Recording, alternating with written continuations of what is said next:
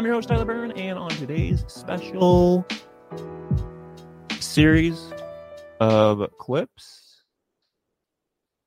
these aren't really episodes, these are like miniature nuggets of literature. This comes from a recording of a reading that I held some time ago. I mean, it's most likely you're going to be listening to this sometime in the future. So does it matter when I recorded it? Maybe I recorded it yesterday. Maybe it was last week. Maybe it was the month before that. Maybe it was 25 years ago. Who knows? The first reader. By the way, the reading went excellent. Obviously, this is Lo-Fi Lit. I'm Tyler Byrne. I've already said that. This is a podcast about literature where I interview writers, where I host readings as well. And this is the first time that I recorded the reading. And then you can go and you can listen to who you want to listen to. So then at least you get someone new, guys. That was the point. So I bring in people that you may not know, but they give a hell of a reading. And that's my point, maybe. Go to a reading where you don't fucking know anyone. And at least one person may reach out to you. And I know that sounds really boring and not interesting. But it's just really cool for me to experience a new writer that I don't know. And I have to be like, holy shit, is this good? I don't have any friends telling me whether this is good or not. I don't have any influences. I have to decide for myself. I have to make my own decisions. And that's the best part. There's something great about not knowing shit, about not knowing anyone or anything, and you dictate to yourself whether something is good or not. And how great is it to find out that everyone hates something, but you like it? And then you have to go inside yourself and you say, self, am I going to fight for this? How much do I like this? How much have I thought about this piece of material that everyone hates? Does it mean anything to me? Did it inspire me? Do I just let it go? Do I jump on the bandwagon and hate on it too? Well, guess what? I brought 6 people who everyone hates so that you will decide for yourself. These are 6 of the most disgusting, repugnant, despicable, detested people all over the internet. They've all been exiled. They've all been expunged. They've been thrown away in jail, literary internet jail. I'm not joking. I'm very serious. And this first reader is Phil Estes. He is a poet from Dayton, Ohio. I believe he has written a book of poetry called High Life. It came out. It is published by Horseless Press. Does it matter when it came out?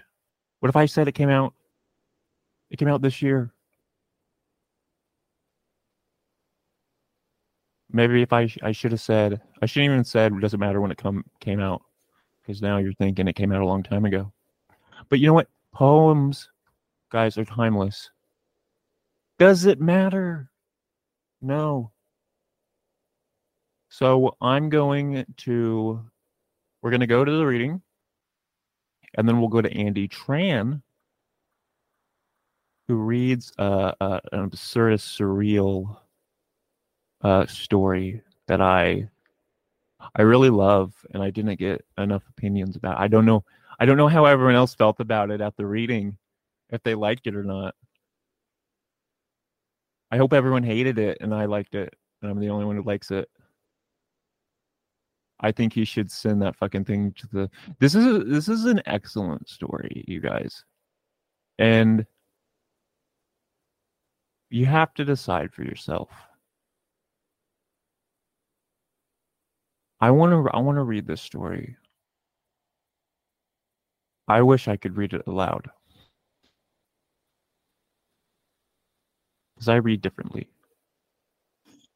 So I'm gonna come back. We're gonna go to Phil, and it's gonna open up on Phil explaining one of his Twitter accounts and a project that he's working on, which infuses an old Tecmo Bowl video game from the 80s, and he's been creating a literary sort of project. It's very artsy. It's very high in the arts. It's like a French, based off of French philosophy, probably from the 1700s. He hasn't told me that, but I assume so. Because isn't everything based off some philosophy from France in the 17 or 1800s? Maybe not, but I believe that's how Tecmo Bowl originated, from French philosophers sitting around, and they actually predicted this game would come out hundreds of years before it did. Tecmo is a French word for brief. Brief boys, brief boys in the torch. Let's go. I like to tell all of you guys that we're going to something, and then I just ramble on for like 15 minutes. It's lo-fi lit. This is what the podcast is. It's a rambling discussion. If you say, Tyler, you've never done that, it's probably because I edited the episode down. I leave the rambly parts out. I should leave the rambly parts in. High Life came out in like 2016. And at that point in time, I had dropped out and I was working night crew, which I believe I've talked about. And I was still, Phil was, here's the thing. When I was at OSU, Phil was a PhD student. He ran a series. Man, this was 2011, 2012, 2013. But it was a thing. Phil Estes held readings called Bumpkinitis. And you got to understand that, like, readings are kind of, like, not very popular at college. They're kind of, like, no one goes. Except for people in the, like, the literary departments. So Phil, he was holding them at, like, a house. Like a farmhouse. With, like, this big land. It wasn't a farmhouse. It was kind of a hip little... It was like a hip little house that gave the idea that it was a farmhouse. It was like a hipster farmhouse. And it wasn't Phil's, but it was like someone else's. And the thing is, these readings got very popular. And at one point, the house was like filled up with people from other departments at the college that were quote unquote hip as well, who knew nothing about literature. But they were coming because the poems that were being read there were like poets like Matthias Sylvania, and very irreverent, very good poets that you've never, on the like independent scene, that have buzz about them, that were like from like HTML Giant, like those kinds of places, that were just getting on Twitter. And the people from other departments, like other like grad PhD students, were coming in, standing all the way in like not even the back of the room, but like the back of like 3 little rooms in this house. It was packed of these people to come hear these readings. It was a big hit. And then as soon as Phil left, they stopped happening. And I would ask, like, what's happening with Bumpkinitis? And everyone was like, not everyone, but a couple people were like, well, that's Phil's thing. And that was very disappointing and frustrating because they were so fucking cool. And I remember at the time thinking, like, okay, why can't we bring Phil in and like Why can't Phil give someone like a piece of paper that tells you exactly how to replicate this so we can keep doing it? And they still have not started those back up. And I have this weird nugget in the back of my head that's like, we could just bring those back. Because here's the thing also, those weren't the only readings. You also had the head of the department, Lisa Lewis. She held readings. She brought in the people that she knew. She did readings, and then they had like the Creative Writers Association, and they brought in and paid people, and they also did their readings. And it was kind of cool because they were all sort of like little rivalries competing against one another.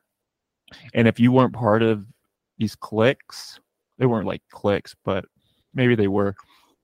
If you weren't a part of them, you could go to all these readings and have different experiences. Because we all enjoy writing and reading like good stories. And you never know where a good reading is going to come from. And you don't know how it's going to impact you or how you're going to feel about it, like creatively. He's you just got to listen to his stuff. Let's go to Phil Estes. All right. So first off, he's going to talk about Tecmo Bowl and, the French philosophy. I mean, he's not going to talk about the French philosophy of Tecmo that I explained to you earlier. I mean, he's probably not even aware that it is a philosophy of French, but now he knows. Thanks for hanging out. I'll be back in a sec. Lo-fi lit, guys. Get low. Bye.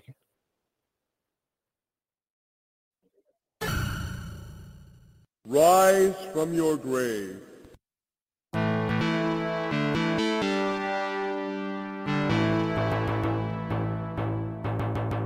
Stuff, lines or weird stuff from old video games for my poems. And then like during pandemic in the lockdown, I grew up playing I'm 42, so I grew up playing Tecmo Super Bowl. It's the old Nintendo football game, and there's this whole massive during lockdown I found this whole massive community of like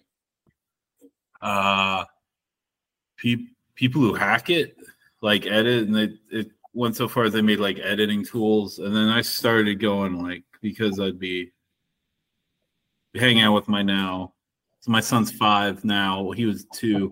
I'd hang out with him all day, and then really late at night would play a bunch of Tecmo Super Bowl, and then started reading all this like all these what ifs of, I don't know. I hack them. So now I do. So for a while I was doing this weird project where I'd edit them and upload the ROMs, but I'd write. I was just thinking about forms of writing that I grew up with in terms of literacy, I guess. I would start writing these like histories, like made up histories of those seasons, and put them in like the README files. So when someone downloads them, they'd get this big long thing. All right. And I've been doing them now. I think what's weird, I think they're becoming more. I think they're becoming a little too obtuse because I really got into like this. I started really hacking and like learned how to play with like graphics through graphic tiles, like the graphic tiles on a Nintendo. Yeah, I'm Phil Estes. I wrote up like a collection a few years ago, so I thought I'd just read a couple of them. I had these. Speaking of video games, I guess I got a couple prose poems. It's the book. I don't know. The book's called High Life. So I thought I'd just read like a couple. All right. I haven't. Yeah.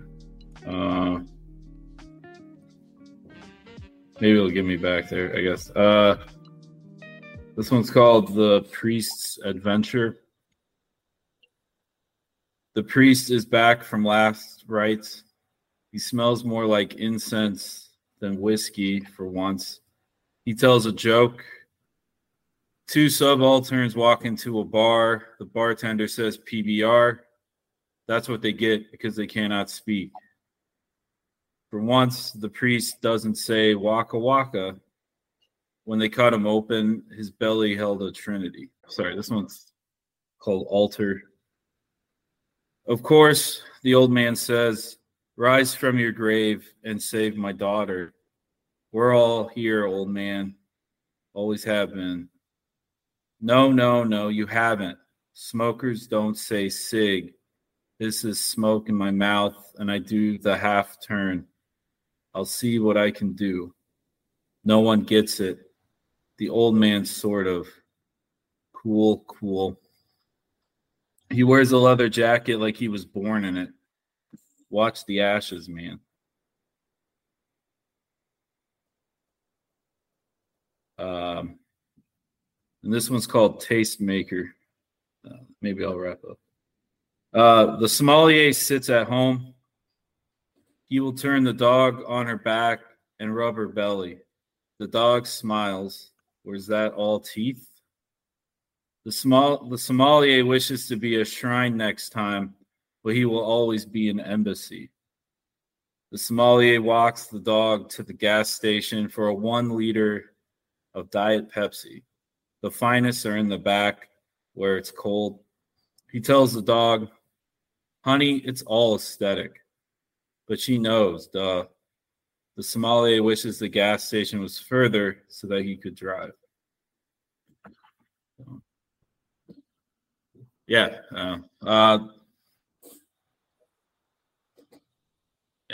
Thanks. Thank you. It was awesome. Does anyone have any comments or questions about those poems? Loved them. They were great. I enjoyed them very much. How can we get your book? You can get through SPD, small press. I think they still have copies. Yeah, probably the easiest. Cool. All right, Andy, you're up next. Hi. This is my piece. It's called The Fruit Fly is in a Sentimental Mood. After Morgan dipped out, the fruit fly moved into my apartment in Columbia Heights to live with me. Today it hung out in the living room and crashed on the sofa in the early afternoon while I was doing office work on my laptop, typing sentences into a Word doc. And the fruit fly snored, whistled a bebop jazz tune in its sleep. Whereas I was working on a personal writing project, the first draft, something I've never shown anyone, not even Morgan. A few times my phone rang, but I was too busy to pick it up. I forgot about it after a while, focusing on my work. I obsessed over my work, labored over it, kept it close to me. When the fruit fly woke up, it flew around in my kitchen and nibbled on the bruised Bartlett pears from my glass bowl. I smoked a joint on the balcony and watched it suck the juices out the fruit. It looked at me and grinned, blowing me a kiss. I stared at my feet. They were covered in ash. I went inside, closed the sliding glass door, and looked up. The fruit fly was hovering on top of the room near the wooden ceiling fan, where panels rotated back and forth like a disc in a CD changer. I wish it would get sliced up by the fan, turning to bits and pieces, as movements were weaving in and out of the wooden panels that spun around in slow circles. And it landed on the Formica countertop and laid on its stomach, blowing snot bubbles. I went into the bathroom and sat on the toilet with my sweatpants around my ankles. I was constipated, which made me think maybe this was why Morgan left me. Maybe I had problems that can be solved with designer drugs or meaningless sex or junk food. I didn't have all the answers. All I had was that fruit fly. I washed my hands with hot water, got on my knees, stuck my finger down my throat to puke out my guts. When I stepped back into the living room, the fruit fly was still making love to the plum with passion. It was thrusting back and forth, moaning. I opened the front door and told it to get out. It kept licking the plum, sucking on its fruit, grabbing its peel. I cleared my throat and opened the door wider. Get out, I said again. It looked at me with its Coke bottle eyes and sneered. It spat on the carpet and flipped me off. It called me a prude. It mooned me. I went into the storage closet and grabbed the fly swatter. Then I ran back into the living room, swinging at the fruit fly. I smacked it, and it launched against the window, sliding down the glass until it hit the ground. I walked over to it, looking down at it. The fruit fly looked up at me, winking, as it rolled left on the carpet and dropped between the slits in the air vent. I got on the ground, reached over with my hand, and watched it fall down the dark hole. I stood up and walked over to the couch and sat down. My phone started ringing on the coffee table. I was letting go. I curled up against the cushions and stared out the window, looking at the fragmented construction site. The raindrops were spilling on the concrete. A black cat was purring at the pile of broken planks and steel beams. It looked in my direction, or at least I thought it did. I fell asleep and dreamt. I dreamt I was laying on the ground getting hit in the face by plums, big and small, ripe and rotten, plums like hail dropping on me, all of them hitting me over and over like getting teabagged repeatedly in the face. One plum hit me in the eye, another smacked against my chin. Before a third one hit me, I blacked out. I woke up on the couch. I was drenched with sweat, my breath shallow. I went to my bedroom, did 2 lines of K off my phone, and then I smoked the bowl and coughed out my lungs. When I was feeling high, I stepped back into the living room and giggled. I giggled, and giggled some more. I like feeling this way, but I sighed. Knew it was a problem I didn't know how to approach and fix. The fruit fly was flipping pancakes in the kitchen, whistling a familiar jazz tune, some Berger Coltrane song. The apartment smelled like chocolate chips and bananas. I pulled up a chair and sat at the long marble island. I was exhausted. I stared at my hands and breathed in deeply. "I'm sorry I hit you," I said. I really was sorry. I shouldn't have done that. But you shouldn't be fucking a plum in the common area. Do you know what I mean? Can you understand me? The fruit fly poured orange juice into 2 glasses and gave me one. And then it leaned back against the countertop. It drank the juice like its teeth. "I get it. I'm sorry. That won't happen again. I promise," it said. I couldn't believe I was talking to the fruit fly. I didn't think it could actually fully comprehend what I was saying. Maybe I was just still high, and I imagined this conversation with it. Why did it matter that much? "Appreciate it," I said, shaking hands with it. We were good for now, for a moment at least. We sat at the kitchen table, ate the pancakes on paper plates, and drank the OJ. It was a good cook, knew its way around the kitchen for sure. It asked me my name. I told it my name was Andrew. Asked it what its name was, and it told me it didn't have one, nor did it want one, even though I had considered giving it a name. But now I felt that was strange, like naming a pet or something, which it was not. I told it I'd been calling it, like the novel It by Stephen King. My joke made it laugh, but then afterwards looked down and frowned. And when I realized my mistake, I said sorry. It told me it didn't really care. We finished eating the pancakes and hung out on the balcony where the wind was blowing, and we vibed to the sound of a traffic jam on the street below my apartment. We talked about philosophy, autofiction, social media, our romantic partners, or lack thereof. It liked Emerson and Freud. It despised Twitter and IG. It was a sex addict who got dumped by Red Plum a year ago. And maybe it was the gap in my front tooth or the small mole in my left cheek, my lack of color coordination for my outfits, because I like Brussels sprouts steamed instead of fried. Maybe it was because I didn't talk very much. "That's a lot, dude," the fruit fly said. "You're going through a lot, aren't you?" I cracked my knuckles. "Thanks, man. Questions for me?" it asked. "Where are you from?" "Chicago. I'm a White Sox fan. I like jazz and the sax." "You like jizz and the sax?" "No, I like jazz and the saxophone." "That all?" I thought about baseball and jazz for a few minutes, and then I said, "You need to help out with rent." I rubbed my fingertips together in a money gesture, hoping it would understand body language. "How?" it asked. "Well, money? Haven't you ever paid rent?" I was acting ridiculous, but the situation felt ridiculous, so I added accordingly. It shook its head. "I'm a fruit fly. What's money?" We just had an hour-long conversation about Twitter. "You like baseball, jazz, and you're from Chicago, but you don't know what money is?" "Humor me," it said. After explaining the concept of money to the fruit fly, I wrote a joint with some papers and mediocre weed. It laughed and told me it knew what money was and said it liked to fuck with people's heads for pranks. I was a bit irritated, but didn't care that much. It slapped me on the back and smiled. I rolled my eyes and coughed out smoke, passing the fruit to the joint to the fruit fly, watching as it did a big hit and make a smoke cloud, and then we leaned back on the couch. All right. That's all. Sorry. Thank you for that. Anyone have any comments or anything they'd like to say?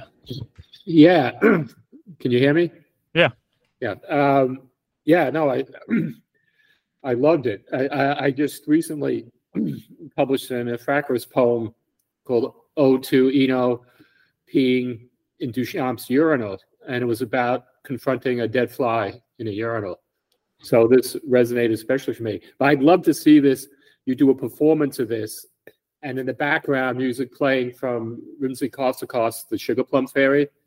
I think that would be such a nice thread through this entire, because you bookend it right with the plums. It's like sort of bookended. So I like it. I like it a lot. Thank you. I appreciate it.